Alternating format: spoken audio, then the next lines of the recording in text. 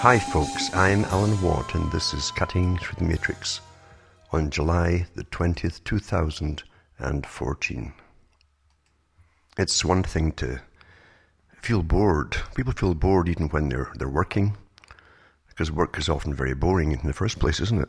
But we find that we're bored even with all the entertainment, masses of entertainment, which is churned out incessantly for us to lap up. And through entertainment today, primarily, we get the moral changes, you might say, that we're supposed to adopt. And most folk do. It's very simple, monkey see, monkey do. And I've gone through, in many talks before, the art of cultural manipulation, you might say, or the direction of, or the directed culture that we're all prone to and always have been prone to. From the early days, of course, to the Greek tragedies and things like that, into the early Christian morality plays, and on it goes into the Enlightenment period, and then out came more dramas, more secular type dramas, until today we think we're seeing more choices and ideas, but in reality they're being carefully selected by those that select what you're going to watch and see and believe and emulate too. Yet for all this massive variety of things to pass your time, very few people are aware of the significance of the big boards and committees that select what will be shown and what will not be shown to the general populations, and the heavy editing that goes on in all scripts and movies and so on to make sure we all have the same and common repetitive agendas pushed in our faces, basically. The correct way to think, the correct topics to talk about, the terms not to use anymore, things like that. And we're constantly being trained by our betters, you might say. So it got me thinking this evening as to what to talk about, and I thought, well, since this is so prevalent and so powerful a technique that's used on us all, we can go into some of the histories of the past, and why not go back even into the ancient times and go through that into the Christian eras and what the early Christians adopted from the previous, say, Greco-Roman eras that existed and brought into their culture and so on, and how that developed down through the ages into even revolutions in some sense, and into the changes that came along the way. There has always been conflict of some form or another down through the centuries, right to the present day, between what's sometimes called the church and the state. And there can be a variety of churches and the state, it doesn't matter. The state often has its own agenda, but at one time I had to listen to the churches an awful lot more to do with morality, etc.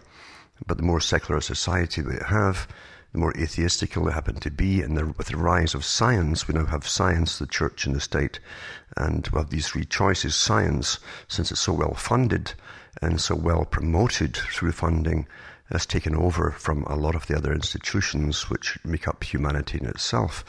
And we must never throw churches and religions out the window, because, as I say, down through the ages, even pre-Christian, that there are still state religions of a sort which gave some form of moralities to the people. That was, in essence, the reasons a lot of them existed in the first place, because people need a common code of ethics to survive, if they're not to kill each other and steal from each other and plunder each other, etc. So you need some code to follow, a universal code that makes sense.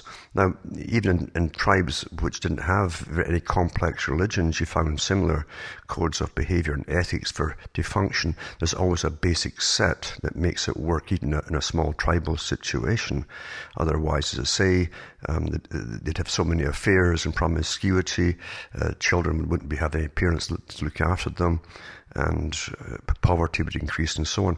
But so they had simple rules and regulations to try and prevent most of this kind of thing from happening, and therefore the family was promoted as a very powerful institution which had to have a lot of respect given to it at all times, because if it's not for the family taking great care of their own and their offspring and their in-laws and so on, then you have a welfare system where the state takes over all those responsibilities.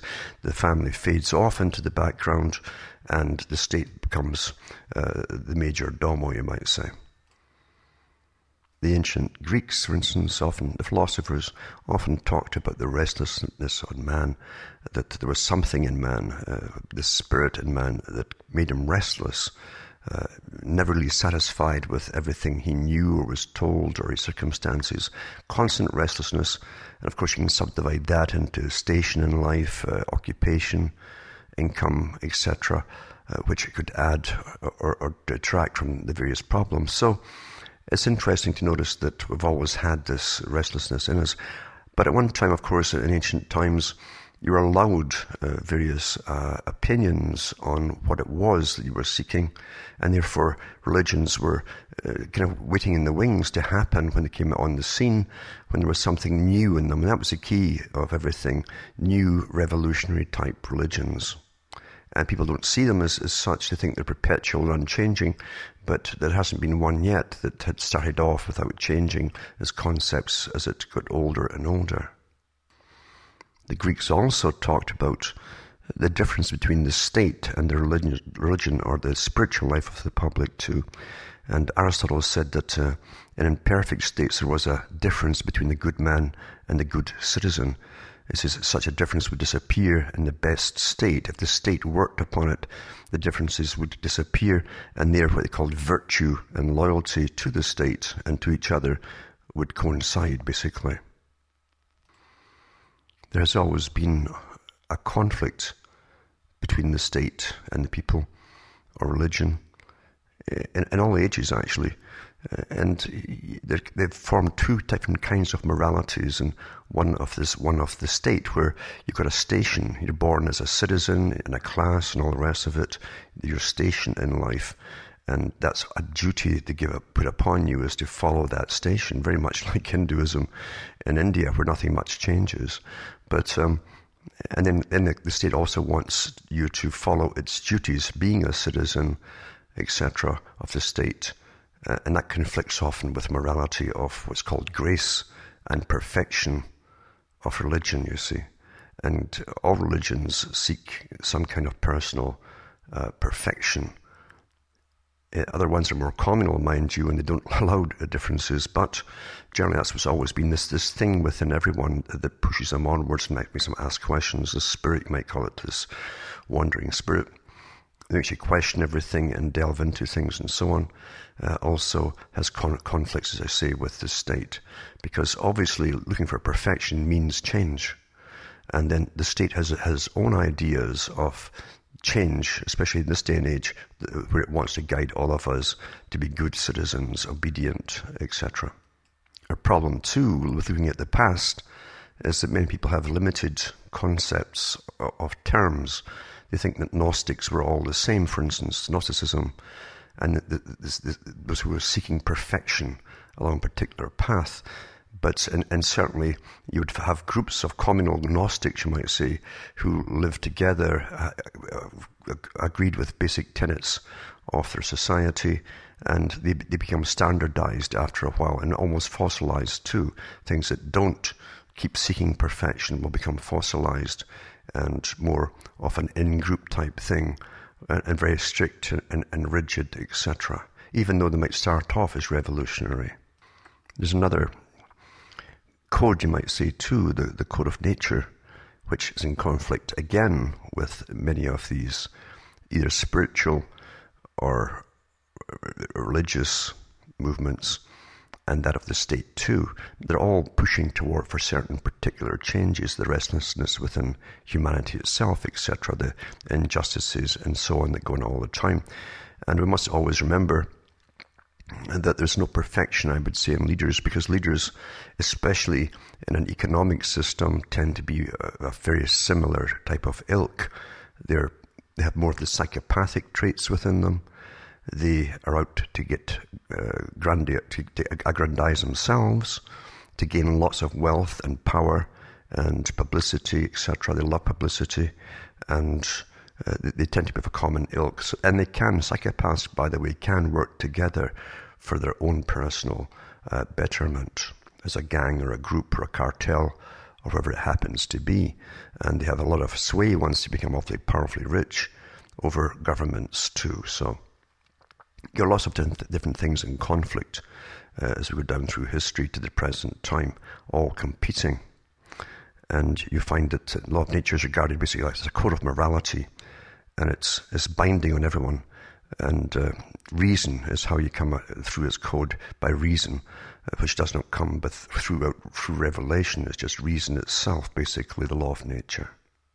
Roman law really was a form of reason or law of nature, and it was called jus gentium, basically.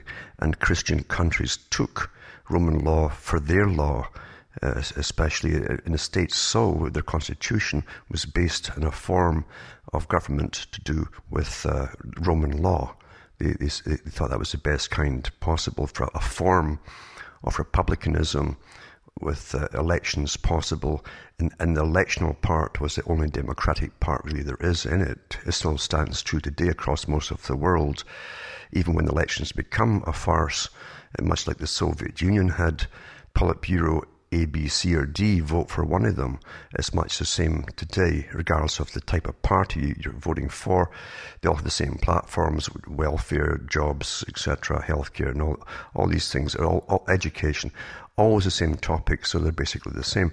But they themselves today are the power and the sway of the big, powerful organizations, private institutions, massive cartels, international corporations, and so on, which constantly lobby them, get them into power by funding them into power, and then, of course, there's always payback in one form or another for getting you into power.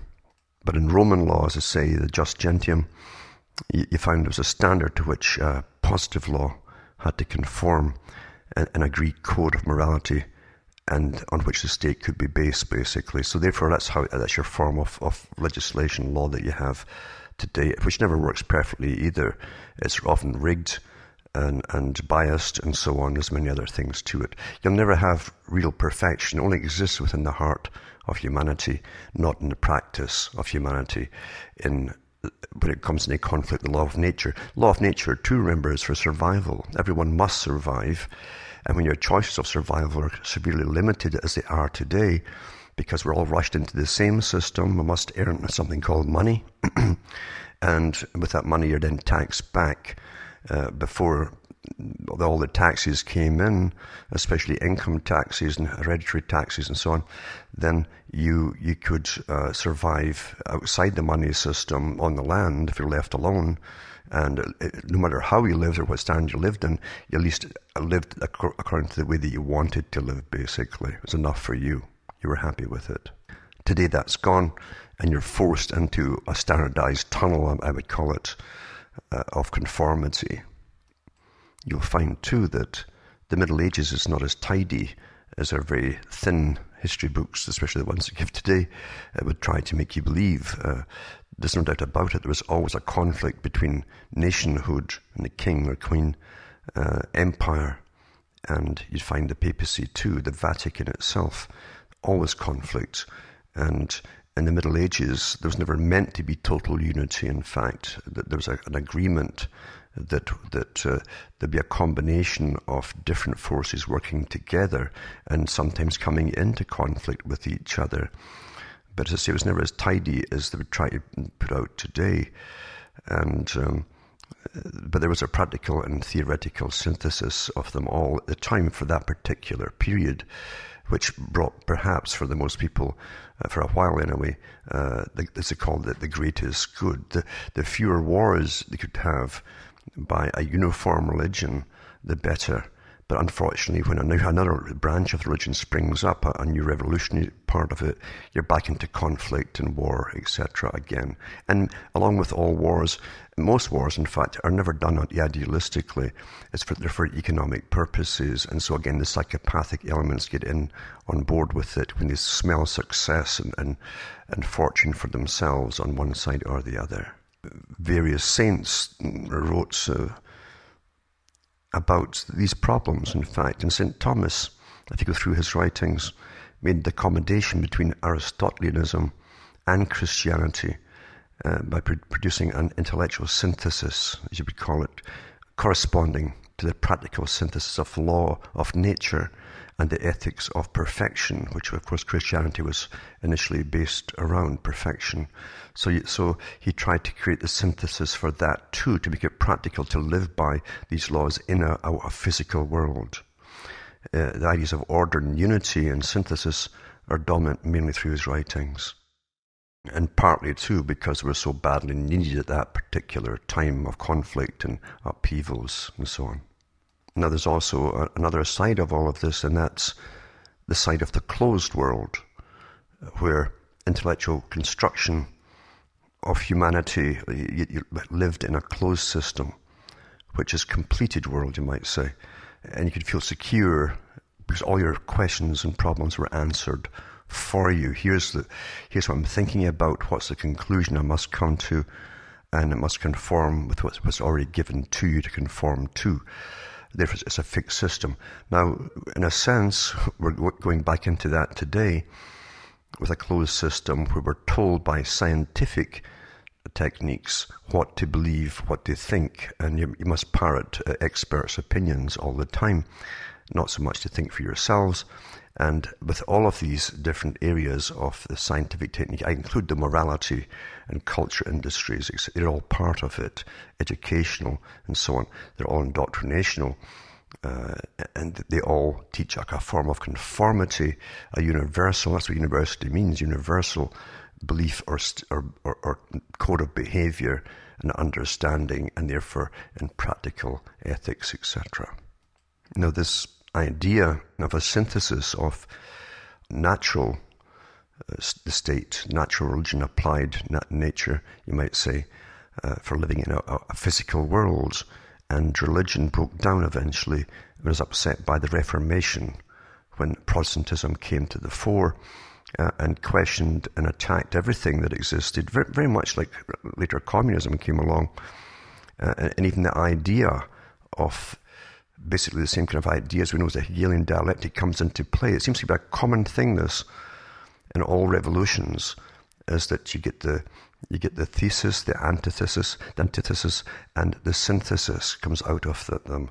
It happens over and over again, and that was the whole doctrine, basically, of some types of communism and Marxism and Trotskyism, was that the young ones who took over would be more revolutionary than the older ones. You find that even in the Old Testament, where old Hebrews, or the newer Jewish religion that came along, would stone the old prophets, basically.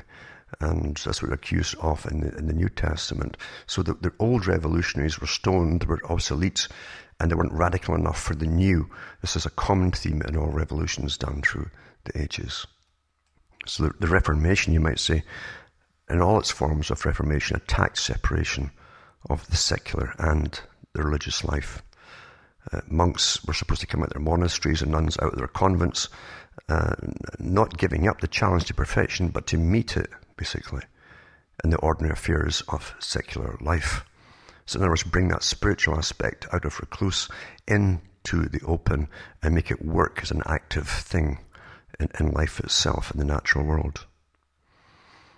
And that was one of the main tenets of the Protestant religion, is when it first broke out. It was a protest against legalization or legalizing morality, which the medieval system had involved. And it was an assertion of the supremacy of grace over law, that the spiritual aspect would be the vanguard for the changes that had to come. It also helped destroy the old basis of the social order and political order of a form of feudalism, which is awfully prevalent too, not completely, not altogether at the same time across the Western world, but it did succeed to an extent. It caused a revolution. Now this created naturally a dilemma and conflicts of how to be governed, how to govern yourself, and how to get through, survive as societies without all going off into anarchism and doing your own thing, basically, where everything would break down. And you find that some of the philosophers came along, of course, that are held up today, such as Hobbes or the Erastian solution, which basically decided, but claiming that the state should dominate religion and keep it in its place. That's what they came up with, basically. And it could tolerate it if it can find itself to a pietism which has no impact on society. That's what's happened today with the secular state. They allow you to have your religion as long as you don't try to dominate the system altogether by your own particular creed, and you do charitable works and things like that. That's tolerated today. So that part kind of won out, you might say. The other side of the Hobbes doctrine, you might say, is that men should believe in worship and what the state determines they should believe or worship. And I would call this political correctness, the moral guidance by the culture industry, and again a whole host of neuroscientists, psycholinguistics or neurolinguistics. On top of that, all the things that hammer us all the time, and how to behave, how to react on certain topics, etc. What the state's determined today is the good and what is now the bad, often completely reversing what used to be good and bad. You can also find that if the spiritual side or a dominant church takes over, then you can have conflict again, because they believe that those at the top, those who are declared to be saints of the time in that particular religion, should rule and dominate all the courts as well, and court decisions, etc. And you end up with a kind of form of stagnancy and a stifling of thought or exploration of thought by such a religion. And they try it in some countries, and eventually died out because the folk got fed up with it too. Even in a lot of the puritanical areas of the world, and where Puritans ruled, they had enough of this indoctrination, heavy indoctrination, where the rules have been preset and carved in stone, you might say, and had no leeway for free thought or examination or even applying to separate different individuals. Yet you'll find in the early ideas of Puritanism, again, a revolutionary spirit before it became fossilized, you might say. And if you read some of the writings of the Putney debates, they were really interesting to read at school a long time ago. They were into some of this, how many of the writings and statements of early Puritans who really believed they were the revolutionary force of the day, the experimental spirit, they called it. And they believed there's more to be learned and more to be revealed all the time by following the Christian ethic, but also they combined it with the Judaic ethic, which again is more fixed. And so there was a conflict inside of it, and eventually the law side of things, the legal side of things won out and became kind of fossilized. But early on, one of them said, I think it was one of the leaders of the Puritan Society, John Robinson it was, John Robinson, he says, I'm persuaded, he said, to the pilgrims who were departing for the US or Americas and so on, he says that the Lord had more yet to break forth out of his holy word. He says, more yet to break forth. So it wasn't a done deal, what was in the scriptures. There was more to be revealed the more you studied them, and you would act upon them through the way that you lived and so on. So they believed that to be a good Christian was always to be working like the sea in nature itself. Things are always in movement, not stagnant and fixed, basically. And they're always pressing forward. Truth had to be sought and eternally sought. And even when you found a new truth that cast the old one out because it was imperfect, yet your understanding was imperfect, then you had to adopt the new truth with its new perfections, you might say, or understandings, which brought it to a better perfection. You'll find, of course, in all revolutions that the youth especially are prone to adopt these revolutionary ideas from various philosophers, or whoever it happens to be at the time, who are pushing a new way, because they don't see the grey areas the same way. They haven't lived life, for one thing. They haven't had their ups and downs through life and their problems in life. And they're also greatly to recruit for that reason for armies as well, for warfare purposes. Here's the enemy, they're terribly bad people, go off and kill them. And they'll do that without knowing the background of those people that were going off to kill and what led up to the fact that they were set off to kill them in the first place.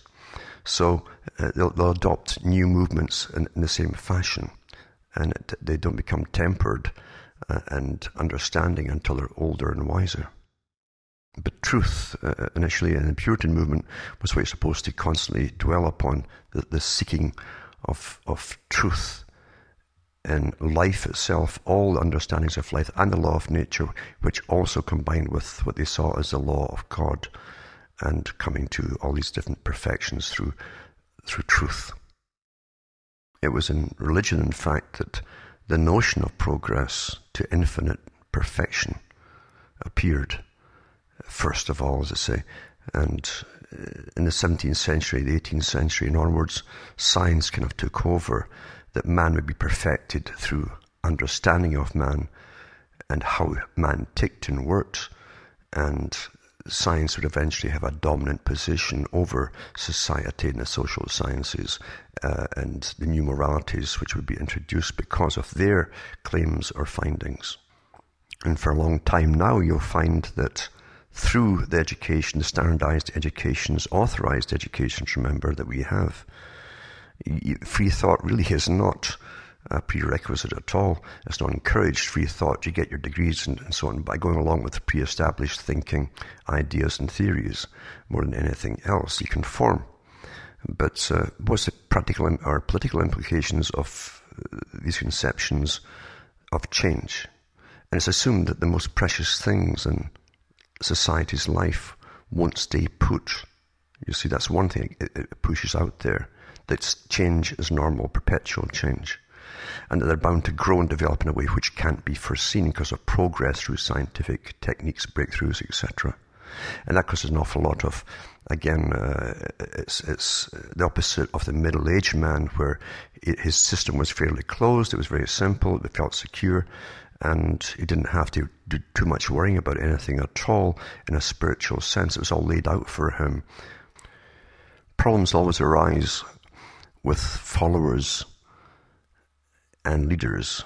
Followers often, long after the leader's dead, in fact, will reorganize their belief structure and change it to conform and cause uniformity and force it upon other people too in a particular setting, if they can get that power to do so. And then becomes fossilized and often hated because it constantly changes, not for the good of the general populations. And history is replete with this kind of thing, if you look into it. But you'll find that the assumption that the true democratic experience is comprised of, say, voluntary organizations and religious organizations too, with all its beliefs in open discussion and agreement through discussion and so on, and distrust of compulsory organizations and its force. You'll find that really with true free organizations, they have a distrust of compulsory organization, which again is in conflict with the state. The state wants you to be uniform, basically. So the democratic state, as it's called today, is an analogy of a democratic religious congregation to an extent. And that's all it can ever really be, an analogy of something, an ideal which the state itself will never allow to become reality. The US came closer to the end product, you might say, or part of the end product, this endless product of what Christianity was supposed to be, and that no one particular religion would dominate the state. And there'd be a diversity of religions, although they'd have common agreements among certain things to do with religions. But it created a form of freedom and equality endowed within it. You weren't supposed to hate someone because they were different from you in a religious or political persuasion. You'll find that some philosophers, one of them, Thomas Hobbes, for instance, had a big impact on many of the youth of his day by what he talked about man himself and this restless spirit of man, which was always seeking something, never feeling totally secure and anxious, etc. And from that perspective, it agreed with the Puritans, who also agreed with that part of it. But Hobbes went so far as to say that this was an evil thing, this desire, this restless spirit within him. And he, of course, put a lot of his thoughts down in Leviathan, if you ever read it. And you find that he was wrong in many things too. He's studying insects, etc., communes of insects. He cannot be applied to humanity. That was a big Masonic thing too. Even later on, even the Royal Society, which is a Masonic institution, you find that their first project, after they established themselves in the open, that is, they already existed prior to that, was to create a glass beehive and study bees, everything in its proper place, you might say. All the classes doing the proper thing for the class, and so on. So that was a common thing. But you find that Hobbes was wrong in so many things too. He thought that this fear of everything, fear of death and poverty and all the other things which have always been there, and more so since the advent of money and those who rule over it and decide what it is, and keep their own power by the use of money over everybody else. He said that the fear which imagination induces him to a restlessness, he thought it was all fear-based and fear-driven, and the desire of power after power was something that all men have, which really isn't true at all. The psychopathic types definitely have that in them, but most folk are not the psychopathic types.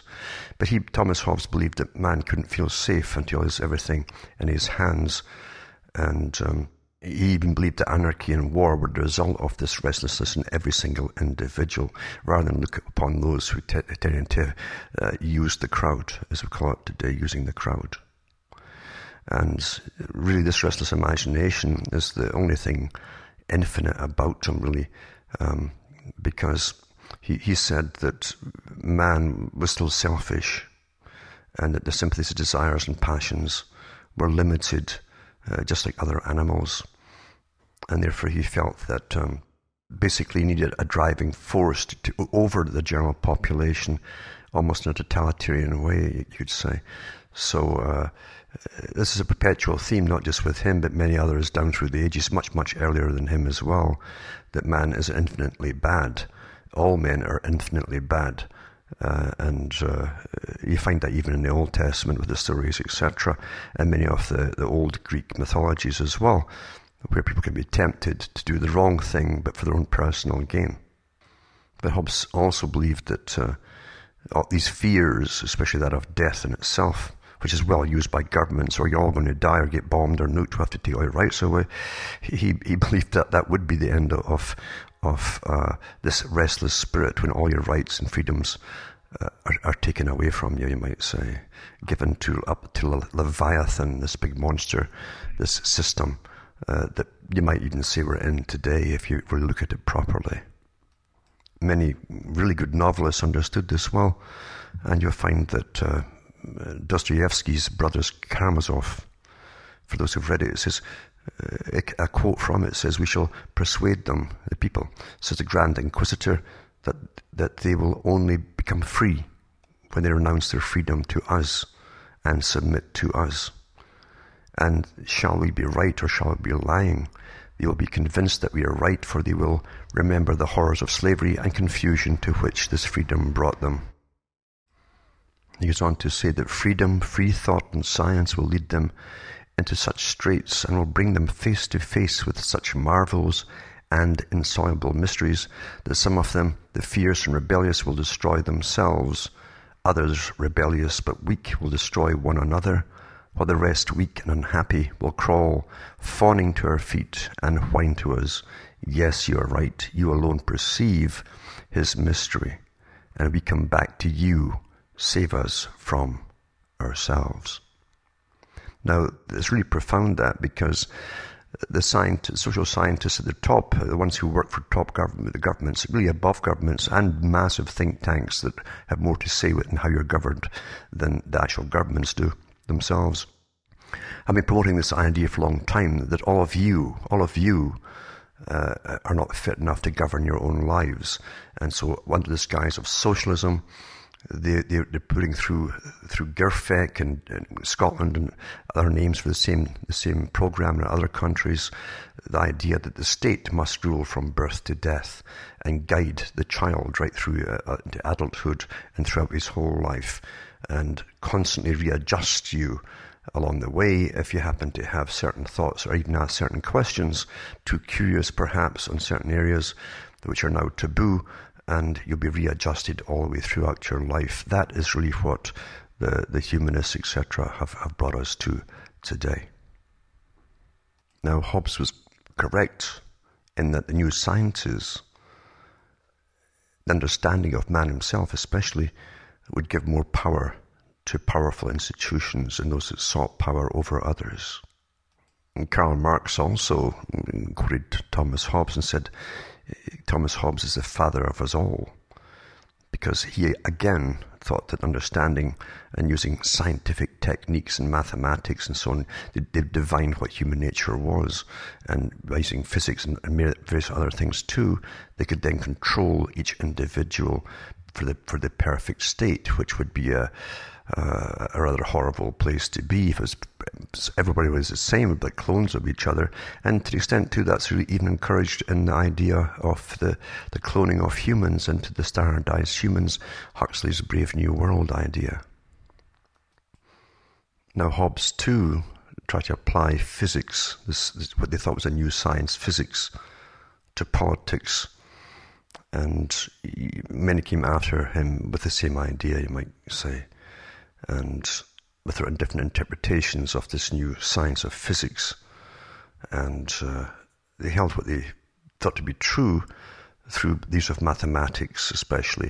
You can go way back to Plato's time too. He talked about mathematics as well. The Greeks were heavily involved in mathematics and geometry and so on, to try to find out applied or real, constant, unchanging things in this world where everything else seemed to change. Those things that change, Plato used to call the world of coming into being and then passing away. Through mathematics, as I say, there's always a constant. 2 and 2 is always 4, regardless of how they try to change it in this present time, with various kind of relativism and so on.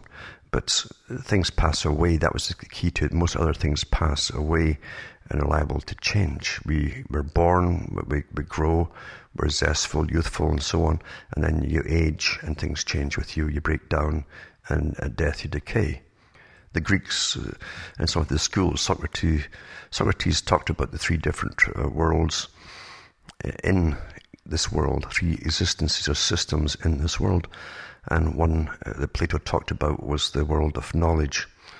The second world, because of its very nature, couldn't be known. It could only be the object of opinion or belief or seeming, as he called it.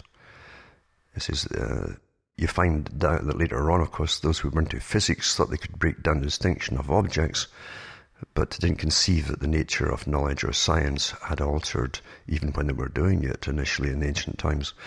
Plato thought that knowledge was distinguished from opinion or belief, not in being what we would call true, but in being infallible. Infallible is the key.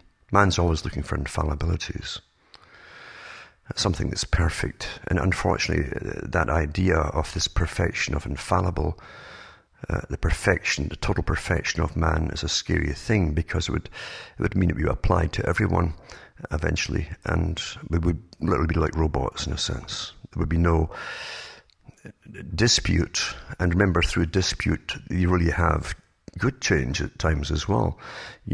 Ideas come from disputing things. And we are full of ideas. Man's supposed to have ideas all the time. Doesn't mean you follow them all, but you can look at all the different possibilities. And it also helps to teach you where these possibilities would lead, good or bad. But what the ancients were talking about was probabilities, and they tried to apply mathematics in some esoteric schools to everything in life. Right down to Bertrand Russell's day, he talked about the pure logic was mathematics. He really believed in this.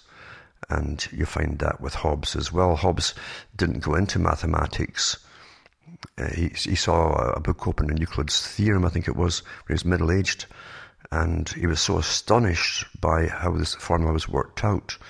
He was a convert to a new religion, and he tried to apply mathematics to everything right up until he died much later in life, a devout devotee to finding truth through mathematics.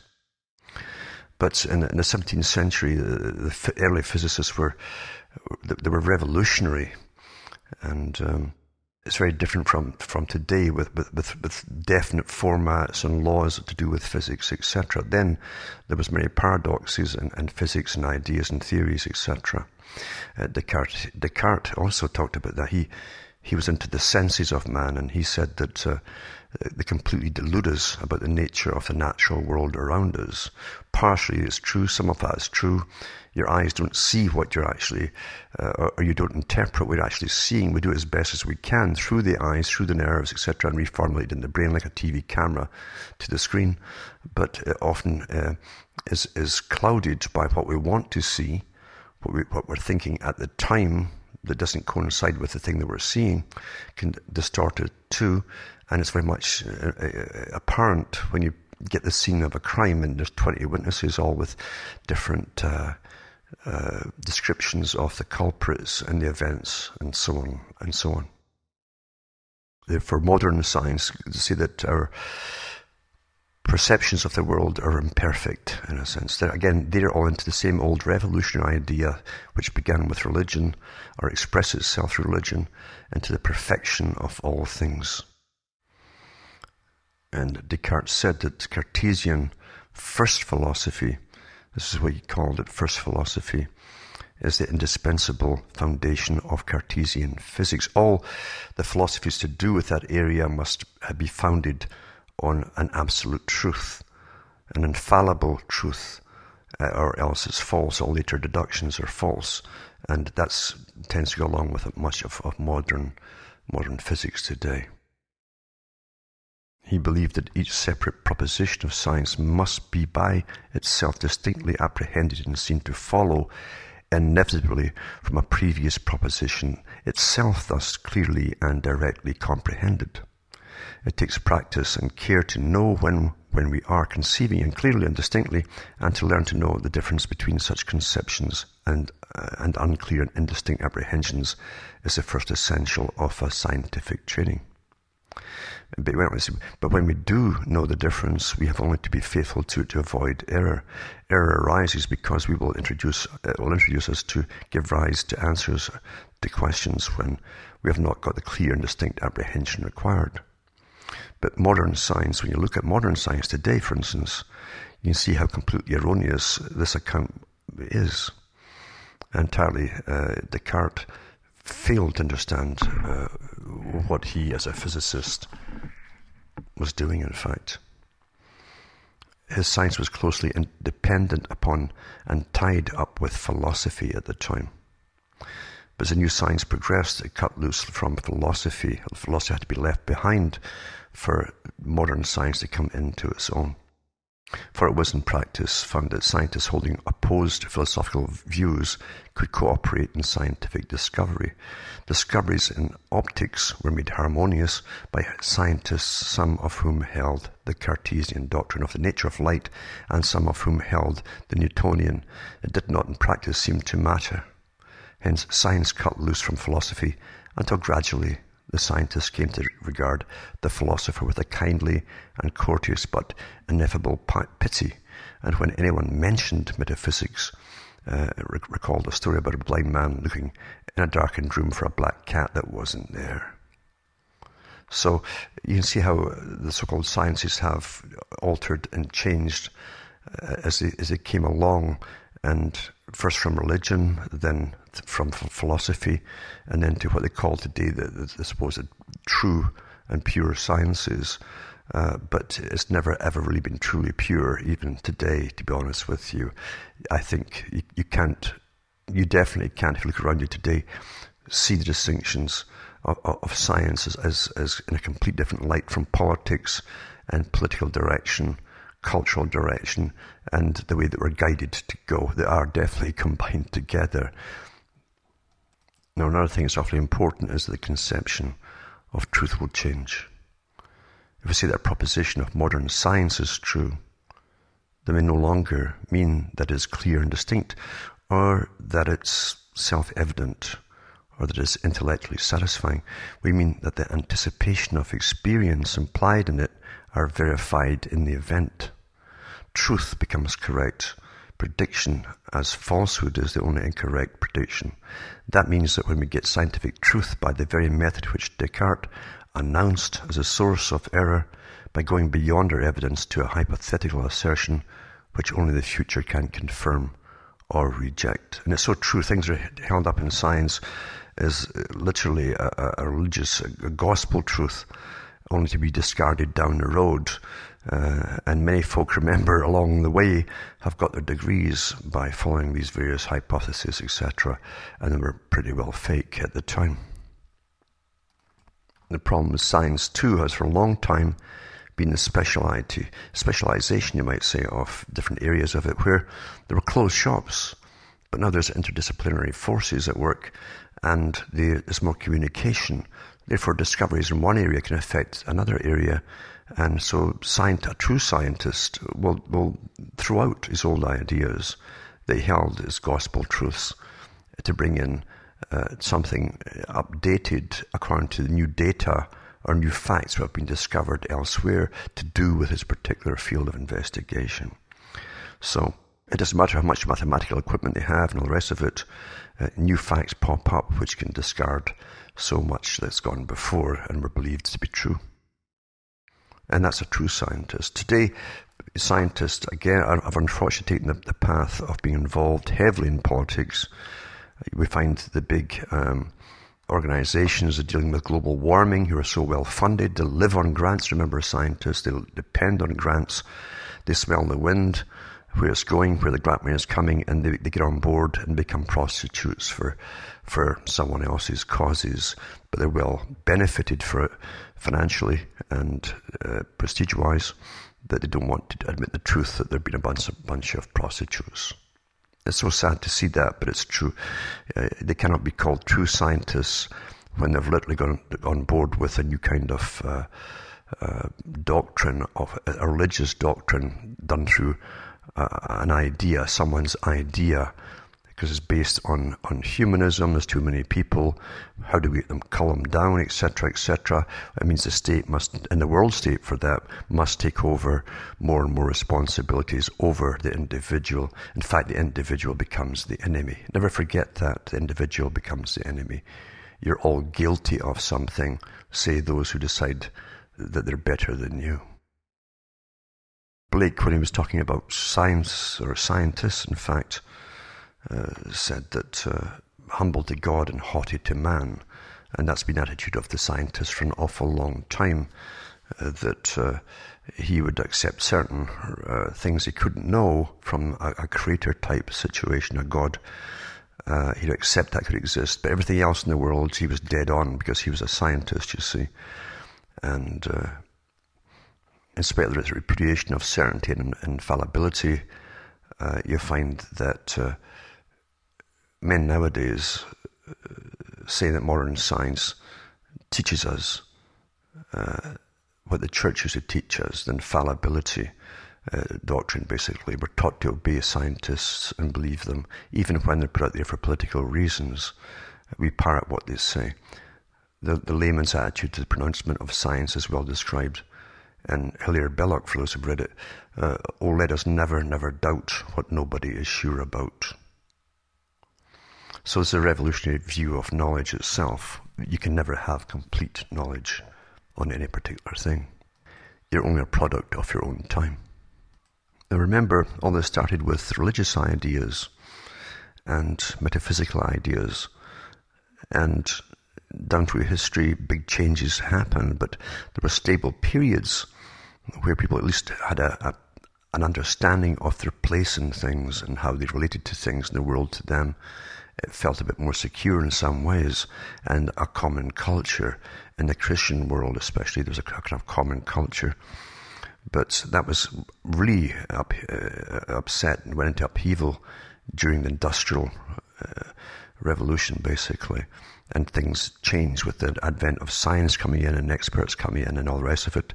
It threw us into a form of chaos, which in themselves too led to big experiments like Nazism and communism and communitarianism and all of these kind of things, to collectivism. They're still on the go yet in some places. And they called this reconstruction of society, this reordering of society and upheaval, the Great Adventure.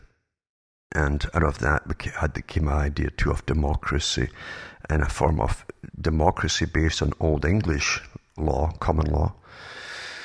And there are some differences between that and American law, for sure, have to do with democracy, but the same fundamental view, which they took from the Puritans, that the state is only an instrument to serve society. That's how it's been for a long time, but changed over the last 30 years, maybe even since World War II, and to a more aggressive, all-powerful state, unfortunately. So it's supposed to be an instrument to serve society. Today it's run by experts, and they keep telling us experts run it all, etc. And we should do what the experts say. Community and the values of community really should be free, but the role of the state with its organized force is supposed to serve that freedom, and now it's destroying it or dominating it through the destruction of old values. That's fundamental. So all great ideas, it's like the road to hell basically is paved with good intentions, end up as institutions at first are lauded and approved and do the right things to the best of their abilities or restrictions, and then they fossilize into institutions which lose touch with the general population. That's really what I'm driving at. But you find in the States, for instance, there were many people who wrote about this idea of the Republican form of democracy and how people had rights. That was pretty new, actually, for a country to have it written down what the rights were. In the British version, it was more verbal, which can be changed all the time by lawyers, and the meanings change to suit the times too. But in the States, they tried to put it down into a form which would exist and be used for as long as the people could remember it and remember what they were. And they were also aware that government tends to lose its revolutionary spirit and its decency and its goodness and become narrow in its thinking and more fossilized as it gets older. That's happened too, of course, and with all these different philosophers' ideas are combined into the fact that the state, that the governments don't believe that man has the ability to govern himself, which is the ideal state of things to be, a form of self-government where you can decide what's right and wrong. You don't come in conflict with other people and make their lives hell, those around you, because of your belief. But you can have differences of opinion and accept that without coming to blows. So the government believes that man will never have a harmonious system, and therefore they want to literally bioengineer all of us, and that's what they've been doing for quite some time. They can't ask for volunteers naturally because no one would come forward, so it's done in ways that you don't even know is happening. That's the sad part of it, and it's become more rigid in its view of this particular thing since World War I, II, and to the present day, as they blame the masses for all the problems in the world. They never blame the fact of the big entrepreneurs that want the wars and profit from them, and from the psychopaths who help to organize these wars into being. So it's rather a sad situation that we find ourselves in, that you can have as many philosophers as you want, giving new ideas out, or even regurgitating old ideas and updating them for the time. But until the state gets off the back of the people, you can't really have any real true freedom of any kind. We're stunted now. We're limited in what we can say, do, think, and so on, as they pretend to give certain minorities, approved minorities, rights, that they're really taking the rights away from everybody else at the same time. And that's an important thing to notice. Not what they claim that they're doing, but what are they really doing? When everyone has limited what they can say, do. There's never been such a monitored society as we have today, that every individual, doesn't matter who you are, even if you're conforming perfectly to your indoctrination, you're still monitored with your daily chit-chats on your phone, your emails, and everything else you do. And you've been trained to put up all your information on different sites, and that's a good thing. You've been trained, that's a good thing, a normal thing to do, and it really has cut all the problems of the totalitarian state into a tiny, tiny fraction. There were not much left at all, because in a totalitarian system, everyone must be predictable. And they do that by updating your profile constantly, and eventually you will have knocks on the door when you change your habits and your routines. They want to know why. If they can't find it from you by you volunteering to put things up on your net and saying why, they want to find out why you're changing it. What are you thinking about when between this time and that time that you used to go to this club or whatever? What are you thinking about now? It could be dangerous, you see. This is what happens in totalitarian states.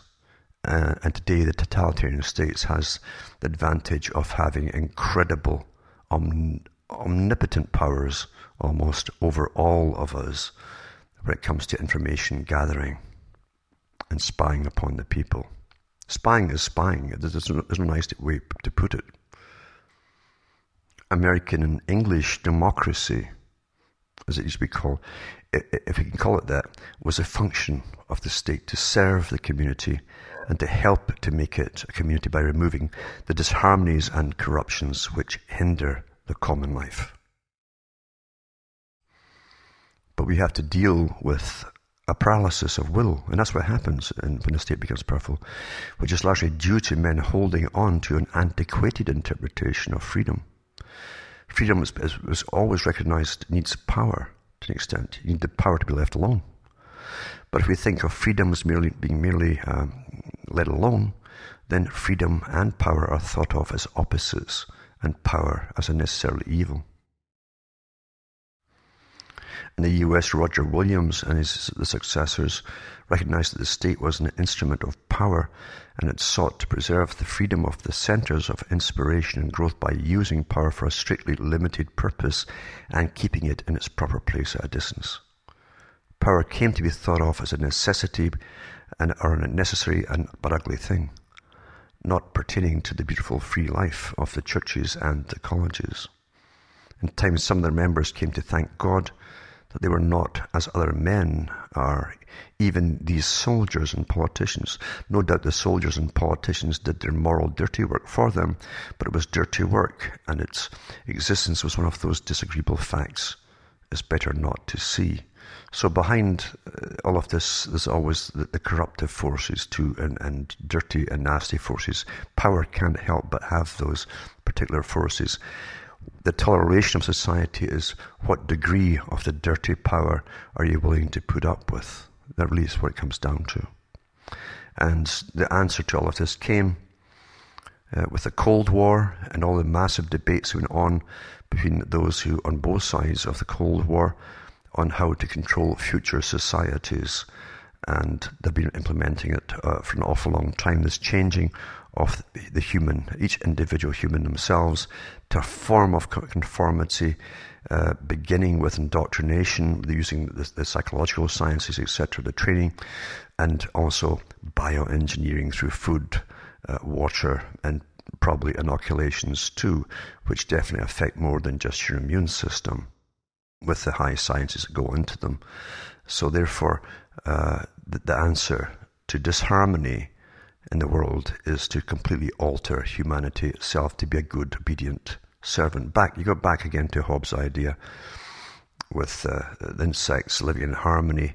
Well, insects can't help it because they're genetically programmed. They don't have abstract thought and the choice of moral rights or wrong. They don't have that.